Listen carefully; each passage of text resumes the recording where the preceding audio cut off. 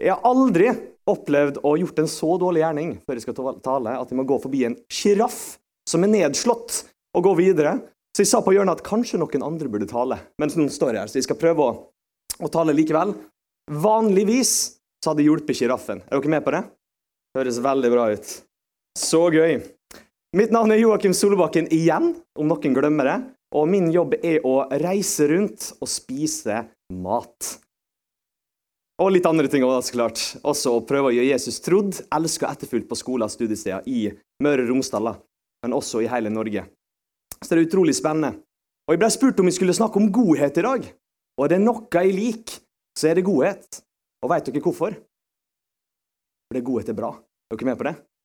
Og før møtet i stad, så spurte jeg noen av de yngste, hva er godhet for det? Og vet dere hva svaret jeg fikk? Hør godt etter. Det er utrolig spennende. Jeg fikk, det er kjærlighet. Kan dere si, sant, det er fint. Snillhet. En til. Der, ja. Nye venner. Is. Sjokolade. Gratis ting. Da ser du at det startet veldig bra, så plutselig ser du sånn, men det er jo sant, å få is, det er jo en veldig fin ting det også. Det har mye med godhet å gjøre. Jeg skal ikke snakke om is i dag. Det kan hende at jeg klarer å smette det inn i talen. Men i dag skal jeg prøve å snakke om litt det med godhet lokalt. Vi bor i Molde nå, som er en vakker by. Jeg vil si kanskje litt vakrere enn Sunnmøre. Nå tør jeg å si det her. Vi bor i Sunnmøre, men folk er enige på det. Ja, noen kanskje. Men i hvert fall, hvordan kan vi vise godhet lokalt? Hvordan kan vi på en måte vise Jesus ved våre handlinger? Det har jeg lyst til å snakke om i dag, med perspektiv, altså mens vi bruker Bibelen på det. Hva sier Bibelen om godhet? Og jeg har lyst til å dele en historie til å begynne med, noe som totalt fikk meg til å få et helt nytt blikk på godhet. Og denne historien her sann oss hele veien til Bermuda. Hvem her har vært i Bermuda? Nei, kanskje ikke så mange. Ja, da må dere ta turen dit, sånn at neste gang så er det en god del. Men i Hamilton, Bermuda, det var kanskje noen, det er herlig. Wow, det var en person. Kanskje to. Men i hvert fall i Bermuda, så var det en 92 år gammel mann, som hver eneste dag sto i en rundkjøring, og han gjorde noe veldig spesielt. Bilister forsto ikke hvorfor han var der. Han hadde børstete hår, og han så kanskje litt skummel ut også. Og så hadde han et litt skummelt smil, kanskje. Men han sto der hver eneste dag. Han sto der faktisk fra 03:45 til klokka 10, hver eneste dag i uka. Han hadde tidligere jobbet som bussjåfør, men etter han pensjonerte seg, så bestemte han seg for at han skulle gjøre noe annet. Og han gjorde da et frivillig med å hver dag stå opp 3:15 og stå der til klokka var 10. Og jeg tenkte første gang jeg hørte historien her, det hadde jeg ikke orket. Altså det er nok å stå opp i det hele tatt, tenker jeg da. Til å stå opp så tidlig, det hørtes tungt ut. Men han var motivert, og han gjorde det. Og ikke nok med det, så var han over 90 år gammel, i 24, så det er fortsatt en viss forskjell. Se for dere en mann med krusete skjegg, liksom. Masse skjegg. En hatt på hodet sitt, skinnende øyne, ganske hvite tenner, og alltid et smil til vente. Dette var denne gamle mannen jeg nå snakker om. Han hadde alltid et smil. Årene hadde gjort at han hadde litt sånn krummete rygg. Du så at han hadde levd ganske lenge, og han hadde gjort ganske mye. Skrittene hans hadde blitt tyngre, så gjorde at hver dag han skulle komme seg til den rundkjøringen, så merket du at det var ikke lett for han å komme dit, men likevel så var det noe som gjorde at han måtte komme dit. Han måtte stå der 3:15 til 10, men hva var det han egentlig gjorde der? Jo, i hovedstaden Hamilton, Bermuda, så har de ett punkt, det er ganske rart, men de har en rundkjøring som nesten all trafikk går gjennom. Det er på en måte midt i sentrum, sånn at han følte at han hadde et oppdrag i å hver eneste dag vinke til folk i trafikken. Og ikke nok med at han vinket til folk i trafikken, han smilte, han sendte til og med slengskyss, og sa ting som for eksempel, «Jeg elsker dere. Jeg elsker dere alltid. Jeg elsker deg også. Og til og med du.» Mens han peker på en bil, på en taxisjåfør, på bussjåfører, til og med på syklister og folk som gikk forbi. Jeg er sikker på, hadde dere kjørt forbi han, så kunne dere tenkt litt sånn, ja, jeg stopper ikke for å ta en prat med han, liksom. Hva er det han har, hva han spist, eller hva som foregår? Er han helt ok? Men han gjorde det hver eneste dag. Ved første øyekast kan dere kanskje tenke, han der er rar. Men noen gikk bort og spurte han, hva er det du egentlig holder på med? Hvorfor står du her og veiver med hendene dine? Hver eneste dag og smiler til folk. Det viser seg faktisk sånn at han ble en lokal kjendis. Så den ene dagen han ikke var der, så begynte folk å bli bekymret. Så de begynte å ringe rundt. Hvor er han? Hvor er... De kalte han jo for Mr. Happy Man. Hvor er Mr. Happy Man? Han som alltid vinker til oss. Vi må jo vinke tilbake i dag også. Så de tok kontakt med radio. Så de skulle da sende en melding ut til alle. De skulle finne Mr. Happy Man. Tror dere at de fant han? Ja, den ene dagen han klarte å forsove seg.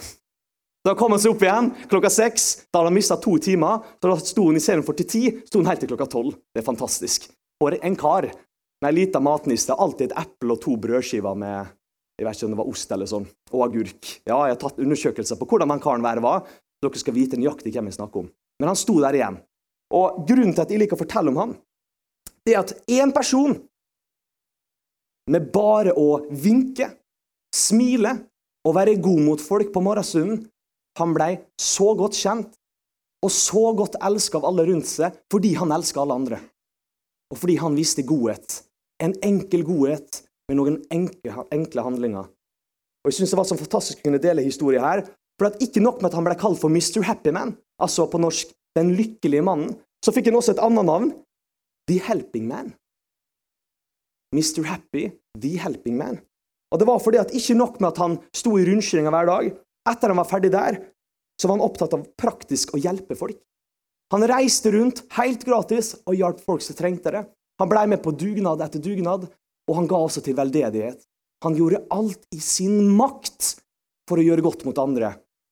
Han hadde så mange gode tanker som han hadde lyst til å kommunisere ut ved handlinger. Og jeg synes det er fantastisk å høre denne historien her. Og navnet til denne mannen her er da Johnny Barnes. Og vet dere hva? Nå tenker kanskje noen, men hvor får han motivasjonen sin fra?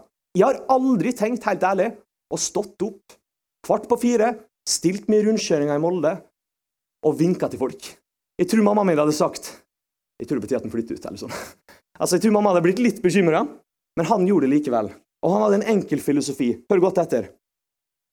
Vi mennesker, og alle oss som er her i dag, vi må lære oss å elske hverandre. En av de største gledene som kan fylle et menneske dere, kommer når du hjelper andre og være god mot dem. Om noen er uenig, prøv. Prøv å ikke bli glad når du gjør en handling mot noen, og du ser smilet deres komme fram, og du ser deres lykke komme til stede. Du kommer til å automatisk kjenne noe i det indre. Og det var det han sa. Å hjelpe andre ga han glede. Det er nesten som at Jesus hadde lagt ordene i munnen hans. Som Jesus sa, det er saligere å gi enn å få. Tenk om alle her i Molde, alle her og alle i Molde, alle innbyggerne, vi er rundt over 30 000, tenk om alle var som Mr. Happy Man. Tenk om alle sto opp, kanskje ikke, det hadde vært litt rart om alle sto i rundkjøring, det hadde blitt litt fullt. Ingen hadde kommet seg gjennom rundkjøringa, ingen hadde kommet til jobb. Men tenk om alle på ulike måter gikk fullt inn for å vise godhet. Små handlinger som til slutt ble til noe større. Jeg tror Molde hadde sett helt ulik ut. Men hva om bare vi gjorde det da? Hva om vi bestemte oss at vi har lyst til å være slik? At når vi går ut fra dette søndagsmøtet, så har vi lyst til å forandre liv. Et liv om gangen. Og det var det han Johnny Brown sa. En om gangen. En bil om gangen. En bussjåfør om gangen. En dugnad om gangen. Det var han. Og alt var fordi han hadde lest det er saligere å gi enn å få. Wow. Og jeg tenker sånn, problemet tror jeg, med ofte at det er litt vanskelig, og alltid vise mye godhet, er at verden definerer lykke. På den måten her, lykken inntreffer når du får. Og jeg vet at mange sitter her og tenker, nei, Joakim, vi vet at det ikke er slik, men om vi lar verden definere det, så er det jo ofte litt sånn. Det er godt å få, uten å man gjør noe for det. Jeg vet ikke med dere, men jeg kjenner meg i hvert fall ganske igjen. Når vi får noe, så føler vi oss sett av giveren. Vi føler oss verdsatt. Det er nesten som de peker på oss, tar oss ut av folkemengden og sier, der er du, og du skal få en belønning for at du er her. Så det er veldig fint å få.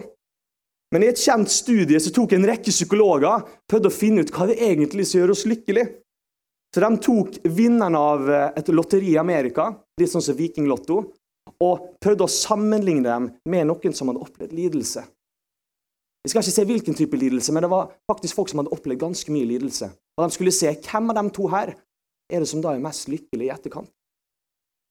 De analyserte resultatene og fant faktisk ut at de som hadde opplevd lidelse i etterkant og hadde kommet seg gjennom det, de opplevde mye mer lykke og glede enn de som hadde vunnet i lotto.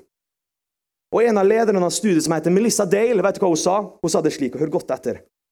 Selve begeistringen over det å vinne i lotto avtar ganske raskt. Men gleden inntreffer ikke når du får, men når du gir. Og dette er noe den lykkelige mannen Mr. Happy kan si til dere i dag at det stemmer. Max Lucado, som er en amerikansk pastor, har skrevet over 50 bøker. Han har skrevet ganske masse om også her med godhet.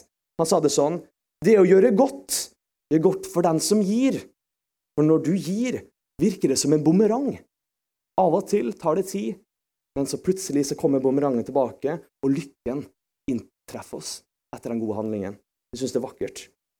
Og som sagt, Jesus sa, det er saligere å gi enn å få, og det tror jeg virkelig på. Men kanskje noen som sitter her i dag og tenker, Joakim, du kjenner ikke med din kvalp. Du er 24 år, du blir 25 snart, men du er fortsatt en kvalp. Det kan vi innrømme, det har jeg kommet til ro med. Og det er godt å være hjemme med mamma, for jeg føler meg virkelig som et barn igjen. Men altså, så jeg har ikke levd så mange år, så hvordan kan jeg si at jeg vet dette her, at det er saligere å gi enn å få?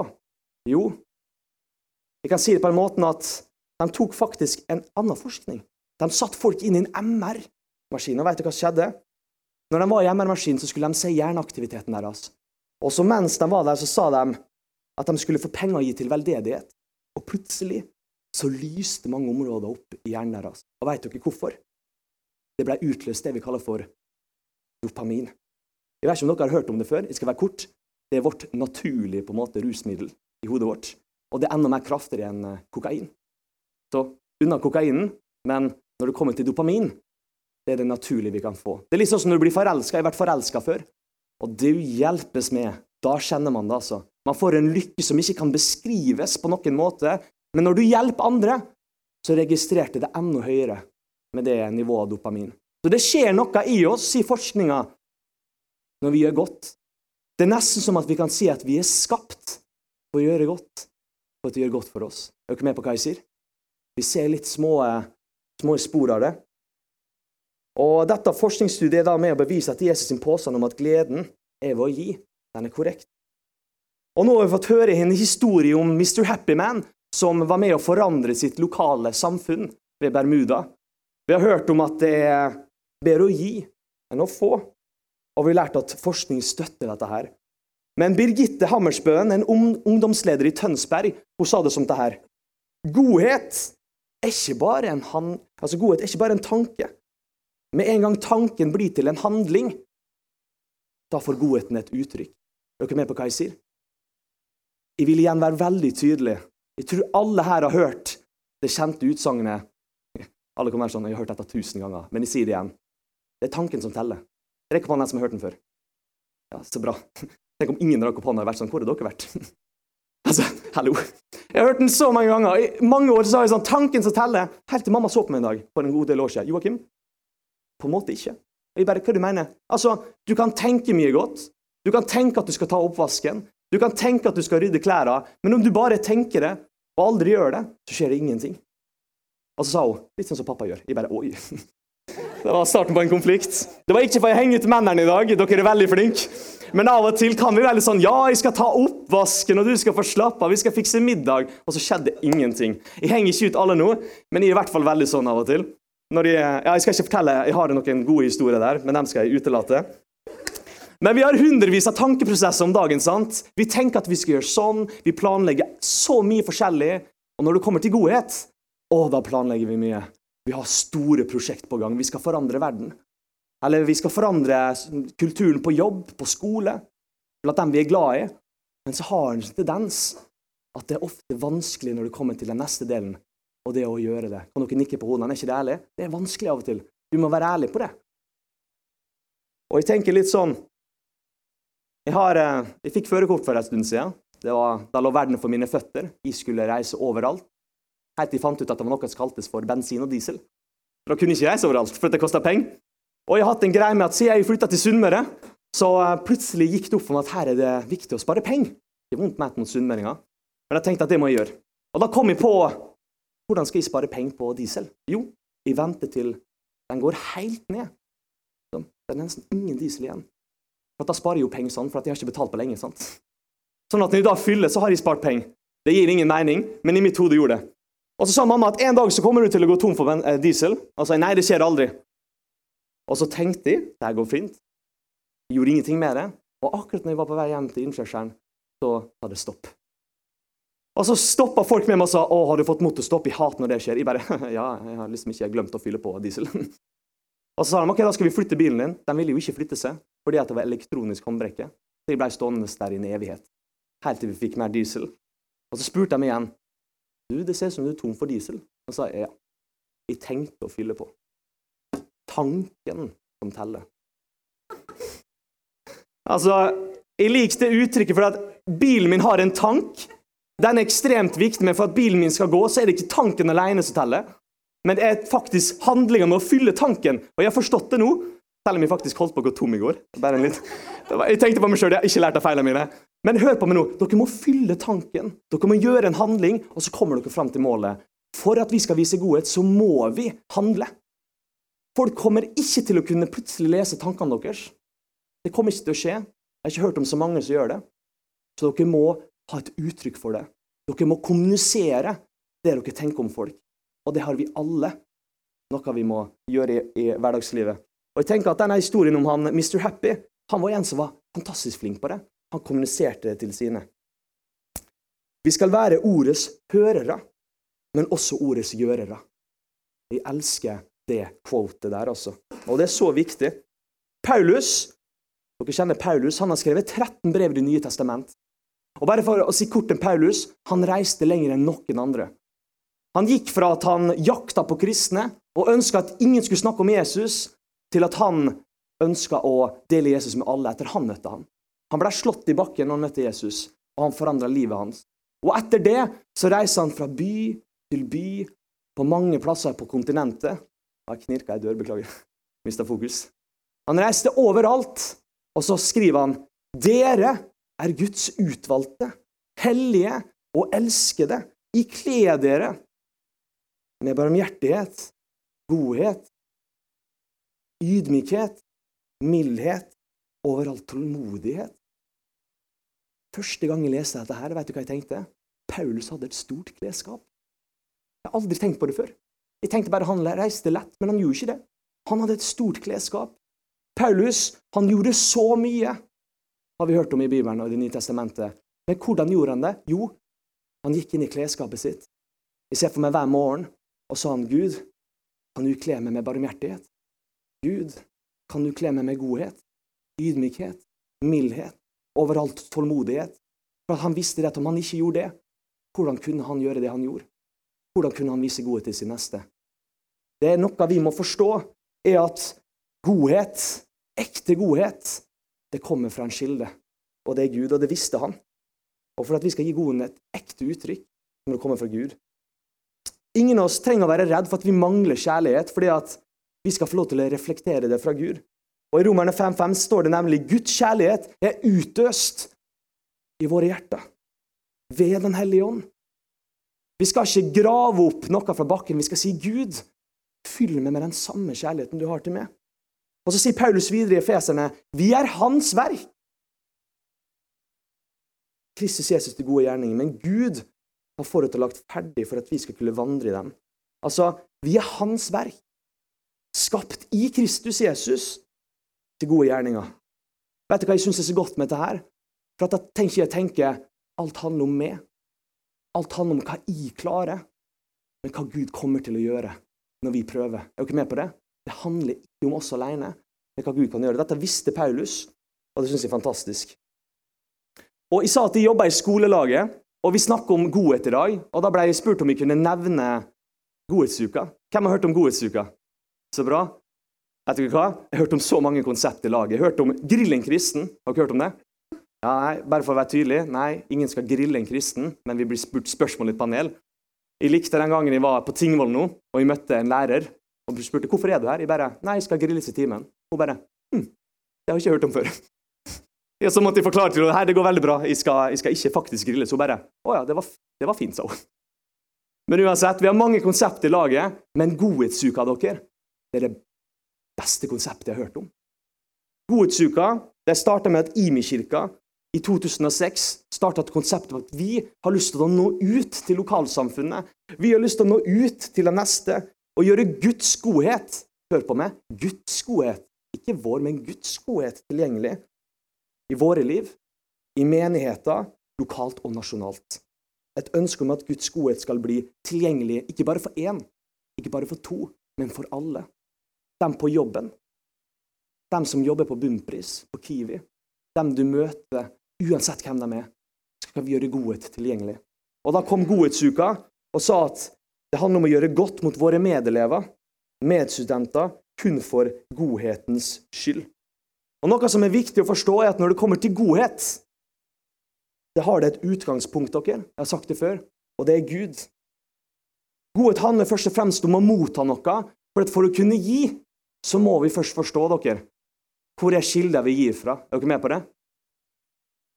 William Tyndale, en engelsk bibellærer for 1500-tallet, som har skrevet en god del bøker, han sa dette som noe som ligner litt på dette her. Guds godhet, dere, er roten til all godhet.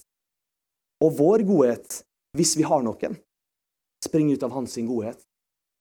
Om dere av og til kjenner at det er vanskelig å uttrykke godheten deres, bli mer kjent med Jesus, og bli mer kjent med Gud. Og da kommer dere til å oppleve at når dere ser hvor høyt elsker dere av Gud, og dere sitter kanskje og tenker, ja, Joakim, jeg vet hvor høyt elsker jeg. Nei, det gjør du ikke. Jo mer du leser Bibelen, jo større blir bildet. Så for å vise og uttrykke godheten, så må vi ha en skilde, og det er Gud.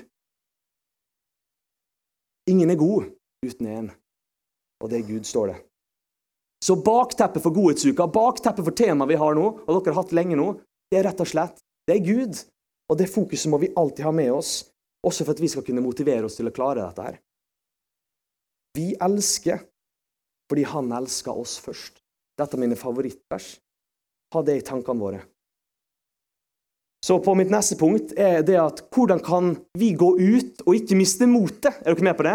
Vi er først gira, litt sånn som når vi er på treningssenter, og plutselig etter 2 dager så er vi sånn, jeg skal aldri tilbake dit.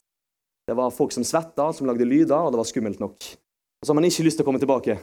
Og når det kommer til godhet, av og til så blir det et sånt ideal som vi aldri når opp til. Og jeg ønsker ikke å komme hit i dag og gi dere ideal, men å gi dere en mulighet til å forandre liv. Er dere med på det? En stor forskjell. Å starte akkurat der vi er. Og fortelle en historie. Da jeg var mindre, så gikk jeg jo også på skole. Det var tungt nok. Og husk at hver fredag, det var himmelsk. For at når klokka ringte, så løpte jeg ut i sånn slow-mo. Det var nesten som en film. Det var fin musikk i bakgrunnen. Og så i min mor, så sto jeg med bilen med åpne armer. Jeg hørte englesang.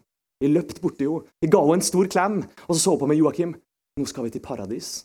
Det er oversatt Bunnpris. Og så kjørte vi til Bunnpris. Og vet dere hva som skjedde? Jeg gikk inn, og plutselig sa jeg, Gud, åpne opp, og så åpnet skyvedøra. Og så gikk jeg inn, og så sa mamma på meg. Så jeg opp på henne. Så sa mamma, du skal få hva du vil. Og så løpte jeg bort til disken. Og så plutselig kom jeg til disken, og så jeg opp, for at jeg var litt lavere, sant? Jeg er litt høy nå. Så jeg bare opp, wow. Og så kom mamma og klappet meg på hodet og sa, gutten min, nå tar du så mye du vil. Og jeg bare, halleluja. Og så begynte jeg å fylle godteposen min, og så gikk jeg til disken. Det var litt høy, jeg må ikke knuse bordet. Så bare slo jeg godtedisken her, liksom på disken, og så gikk den gjennom, og så hørte jeg pip. Mamma betalte, og da gikk jeg bort til henne. Har dere sett Shrek-filmen, den katten med store øyne? Har dere sett den? Eller en kvart, for eksempel. Jeg så på mamma med store øyne og sa, mamma, du er verdens beste. Jeg er så takknemlig for det. Og sa hun, ja, takk for det. Og så satt vi oss i bilen, og så skjedde det mest uforventet. Har dere hørt det før? Det er smatting. Og jeg tenkte, hva er den lyden? Er det Gud, liksom? Hva er det som foregår? Og plutselig så snur jeg meg, og det er min bror. Og han er veldig fornøyd. Og nå vet vi hva som skjer. Han hadde en godtepose som var dobbelt så stor som min. Ja, oi, sann. Nå er det noen som vet at nå blir det trøbbel. Og vet du hva skjedde? Det gikk til misunnelse. Og det gikk til at det ble et hav av tårer. Og når vi kom hjem, så hadde de klagd så mye, og bilen var full av tårer at når mamma åpnet døren, så er jeg sikker på at det rant ut. Og mamma har forklart den, og hun sa, du var den mest dramatiske ungen jeg noensinne opplevd. Det var helt krise. Jeg hadde en pose med 250 kilo godteri som jeg hadde fått, som mamma hadde vært så god å gi til meg. Men likevel var ikke jeg fornøyd. Og vet dere hvorfor jeg forteller denne historien her? Hva skjer når vi viser godhet til noen, og dem ikke bryr seg? Hva skjer når vi i all vår makt utfører en handling, og de ikke sier takk? Er det sånn at vi skal slutte? Er det sånn at vi må ha en gevinst når vi gjør noe? Vet du ikke hvorfor jeg har lyst til å ta opp dette her? Det er at godhet er ikke betinget. Og dere har hørt det før, og jeg sier det igjen. Vi gjør ikke godhet fordi vi skal ha noe igjen. Vi gjør ikke den handlingen her. Vi har ikke denne taleserien for å vite hvordan vi får mer godteri, liksom. Det er ikke det det handler om. Og jeg spurte min mor i etterkant, hvordan løste du situasjonen? Hvordan klarte du å liksom, være så grei og snill med meg likevel? Så sa mamma, du var veldig dramatisk, Joakim. Det var veldig mye styr. Jeg ønsket at jeg hadde hørselsvern i bilen. Men, sa hun, min kjærlighet til det er ubetinget. Jeg har lyst til å lese opp et vers. I dette er kjærligheten. Ikke at vi har elsket Gud, men at han har elsket oss og sendte sin sønn til soning for våre synder. Gud elsker dere først. Til vi forstår det, så kommer vi ikke fullt og helt til å kunne gjøre det med andre. Alle dere som er her i dag, uansett hvilken bakgrunn du kommer fra, uansett hva folk har sagt til deg, dette er til det. Gud elsker det først. Uavhengig av hva du har gjort i livet ditt, uavhengig av hva du kommer til å gjøre, Gud elsker verden så høyt at han sendte sin sønn av ren godhet til jorda, slik at vi kunne ved han få tilgivelse, bli kalt barn av Gud og få det evige liv. Det finnes ingen større godhet enn det Jesus gjorde for oss, og han gjorde det for dere. Og ikke fordi at vi har gjort noe, ikke fordi at Gud skulle ha en gevinst, men fordi han elsker oss. Og dere, Mr. Happyman sa det samme, at fordi han elsket sin neste, og ville uttrykke det, fordi han følte seg elsket av Gud, så ville han utgjøre det samme. Og for at vi ikke skal bli bitter, jeg har møtt så mange mennesker der jeg har gjort noe godt, og de har ikke brydd seg. Vi skal ikke engang nevne historien, men det som har hjulpet meg, er at hadde ikke jeg valgt Gud, så hadde han fortsatt elsket meg. Hadde ikke jeg valgt Gud, så hadde han fortsatt ønsket meg. Og da må jo jeg også prøve å ikke bli bitter, når folk ikke tar imot og er takknemlige mot meg. Fordi at jeg gjør det ikke av den grunn. Og det må vi ha med oss. Kjempeviktig. Og så tenker jeg også at godhet kan være et vitnesbyrd. Og nå begynner jeg snart å bevege mot en slutt her. Godhetens vitnesbyrd, det kom jeg på når jeg tenkte på Mr. Happyman. Johnny Barnes, den lykkelige mannen som spredte godhet til innbyggere i Bermuda. I etterkant viser seg at flere av innbyggerne ble mer tilbøyelige for å vise godhet til sin neste. Det spredte seg nesten som en pandemi. Og da stod det plutselig i avisa i Bermuda, godhet smitter. Og så var det til og med på nyhetene der de sa, nyhetsankeren, det var rett og slett et smitteutbrudd av godhet. Og hvorfor? Fordi at en person, han ved handling, utgjorde en forskjell for andre. Og folk hadde lyst til å henge seg på. Og i 1998 bestemte noen forretningsmenn for å lage en statue av han. En bronsestatue til $70,000. Det er mer enn jeg noen gang kommer til å tjene. Jeg får ikke sånn betaling i laget. Men i hvert fall en ganske dyr statue. Og hvorfor? Jo, fordi han betydde noe for liv. Han forandret liv. Han forandret et lokalsamfunn. Og vet du hva jeg synes er herlig? Det er at den statuen av han er et vitnesbyrd på at en person kan virkelig gjøre en forandring bare ved å vise litt godhet i et samfunn. Og se rundt, og kan dere se på den du sitter med? Se på den du sitter med store øyne. Der ja. Der ja, veldig bra. Og så ser du på den som sitter bak det. Jeg er ikke sånn kjempeflink i matematikk, men jeg tror vi er mer enn en person, er dere enige? Veldig bra. Om han klarte å utgjøre en så stor forskjell, må jeg reflektere Guds kjærlighet og godhet. Hvor masse kan ikke dere utgjøre her i Molde? Så jeg har heller ikke bare lyst i dag å snakke om godhet og ta frem noen bibelvers, så vi tenker, Gud er god. Det er han absolutt, men jeg har lyst til å utfordre dere. Jeg har lyst til å utfordre dere til å utgjøre en forskjell med godhet. Og dette minner meg om den siste historien. Nå skal vi ha lovsang etterpå, så jeg ber pianisten til å komme opp. Og litt piano i bakgrunnen. Det var en misjonær i Kina som fortalte om Jesus til folk i en liten avsides landsby. Og da var han ferdig, og de som hørte på var der, så sa de, vi kjenner Jesus, sa de. Han har vært på middag med oss. Jesus har gått tur med oss i skogen. Vi har hengt masse med Jesus. Og så kommer en annen og sa, han brukte alltid å besøke meg på søndagen, etter vi hadde vært i kirka. Og folk sa plutselig, Jesus, han bodde med oss i landsbyen. Og så sa han plutselig, det var litt snodig. Jesus levde for 2000 år siden. Dere har lest om han i Bibelen. Så sa de, ja, vi møter han i Bibelen, men vi kjente han. Og så plutselig sa de, bli med oss. Og så gikk de gjennom en skog, og så kom de til en gravplass. Og plutselig så sto de foran en grav, og da peker de på en tidligere legemisjonær, og de sa, han lignet på Jesus. Og så spurte de, og hvorfor det? Jo, fordi at han viste godhet i landsbyen. Han hjalp de syke. Han hjalp til alle og enhver, og han fikk peke på Jesus. Og dette er en av de viktigste motivasjonene vi har når det kommer til å vise godhet. Det er det at vi kan på en vakker måte, ved hver eneste handling i godhet vi uttrykker, nesten som vi tar opp en pensel, og vi maler Jesus foran øynene på folk. Er dere med på det? Og er dere heldige, så ser folk på dere med et rart blikk og sier, hvorfor gjør dere det her? Og så kan du svare, ja, det var en kar for 2000 år siden, og så bare fortell dere hva dere vil. Og plutselig så har dere noe av det vakreste bildet på evangelisering. Dere kan få lov til å trekke folk nærmere Jesus. Så nå skal alle reise seg opp. Skal vi snart gå inn i lovsang.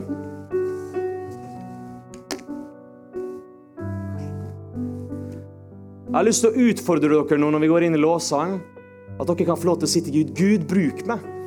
Kan du hjelpe meg til å utgjøre en forskjell og vise godhet til min neste? Dere har kanskje hørt om den kjente oppfordringen 5 om dagen, at du skal spise frukt og grønt. Det er ikke den oppfordringen jeg skal komme til dere med i dag.